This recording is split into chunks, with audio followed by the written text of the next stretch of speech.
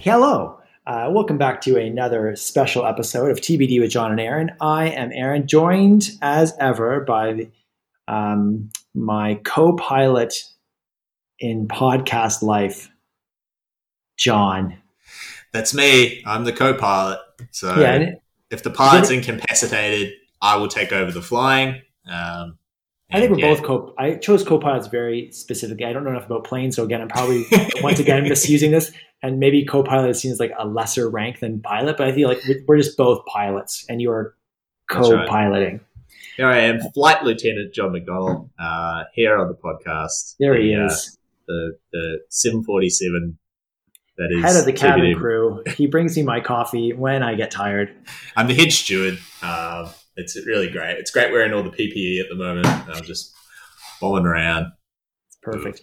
We're back with one of our other special episodes. We've chosen to pepper our regular longer podcasts with some shorter ones where we look at some of the either foundational tools or foundational premises and ideas that we kind of engage with normally throughout the podcasts.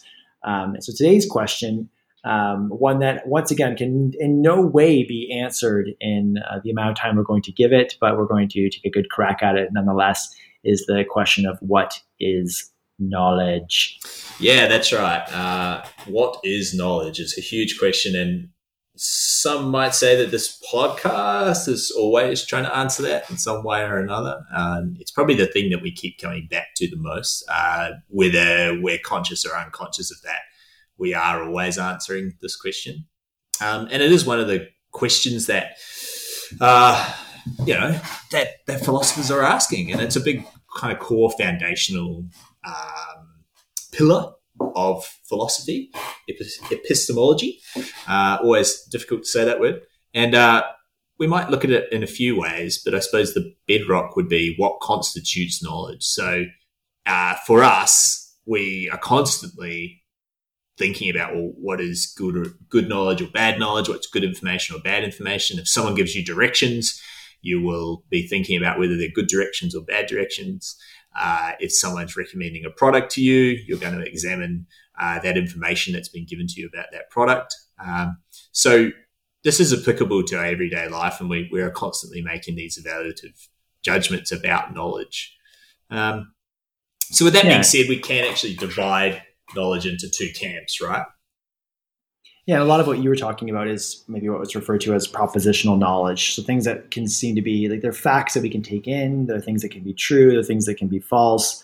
And that's maybe a lot of if you think about maybe going to school, that could be a lot of the knowledge that you take in is like the knowledge of mathematics, how addition works, how to decode shapes into reading, and things like that, other scientific facts along the way.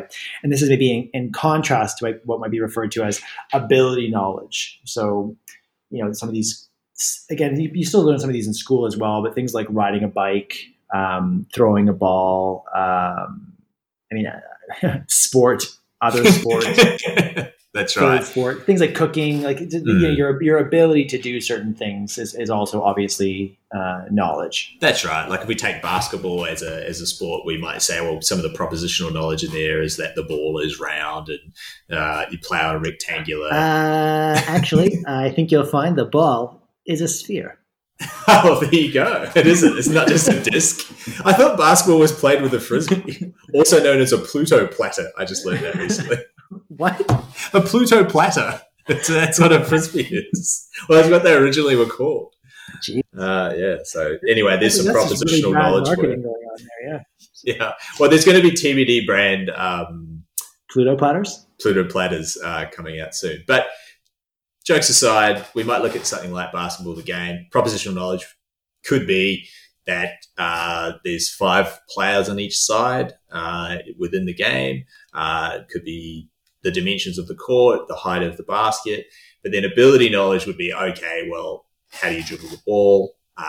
Working together as a team to run a set play. Where should the referee be? And well, that's probably somewhat propositional, but how does I shouldn't talk about basketball because it's not really my sport. But I'm really enjoying it, actually. I'm like so far, it's standing up well. Oh, thank you. Yeah. It's definitely definitely not my go-to. But that being said, even saying as simple as that, we can divide the knowledge of that into sort of two realms. So thinking about knowledge theoretically, this is something that's challenged philosophers throughout history, and various sort of paths to defining what knowledge is, have been reached over time.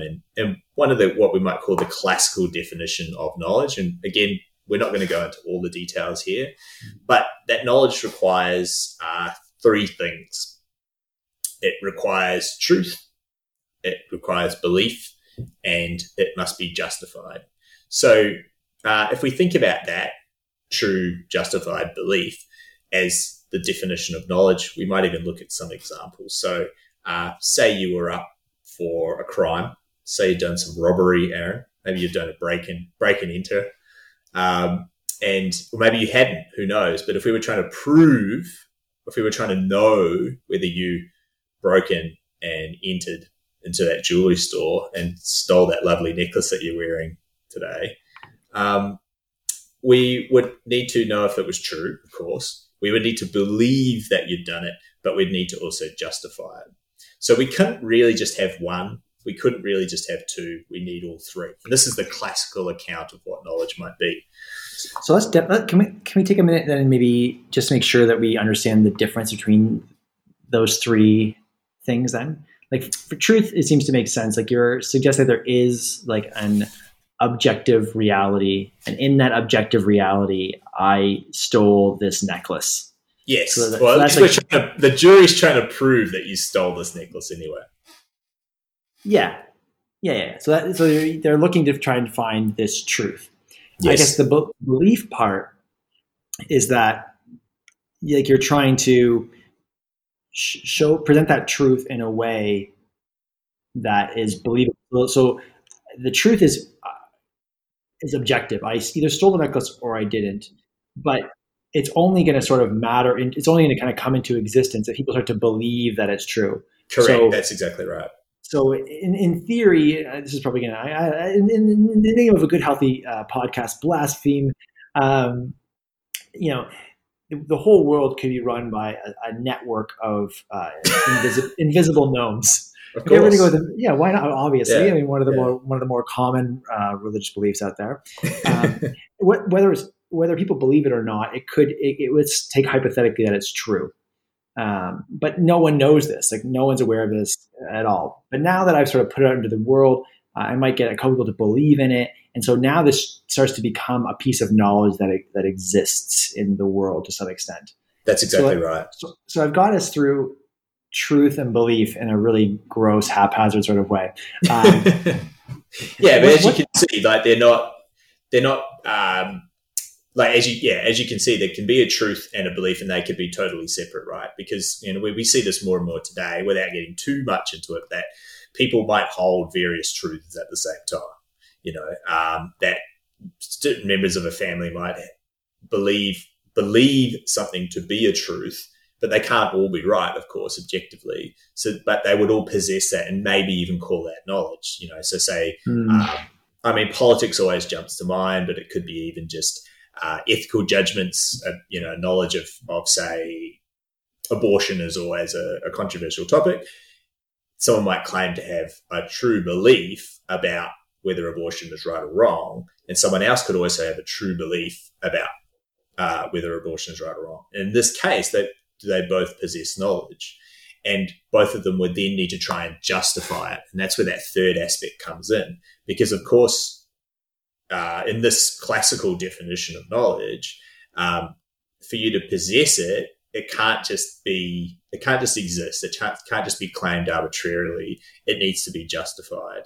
And that's probably something we're more used to, which is that if someone makes a claim, if someone says that something is true, aka the Earth is part of a larger solar system, well, we would say, okay, what is your justification for that? And of course, a scientist or astronomer or whatever would offer evidence for that claim, or to say that is knowledge. Yeah, and that justification, I think, is what a lot of what we spend most of our episodes looking at, is like, what is the what are the smaller pieces of knowledge or reasons that support the justification of these true justified beliefs? That's correct. That's right. So let me ask you this then: can both perspectives of, we'll use the abortion example again, can they both be true justified beliefs? Yeah, well, I suppose in this case we're getting into sort of meta ethics, and like we're getting into ethical judgments and probably muddying the waters a little bit at the basic level of what is knowledge. So maybe a better example would be something like,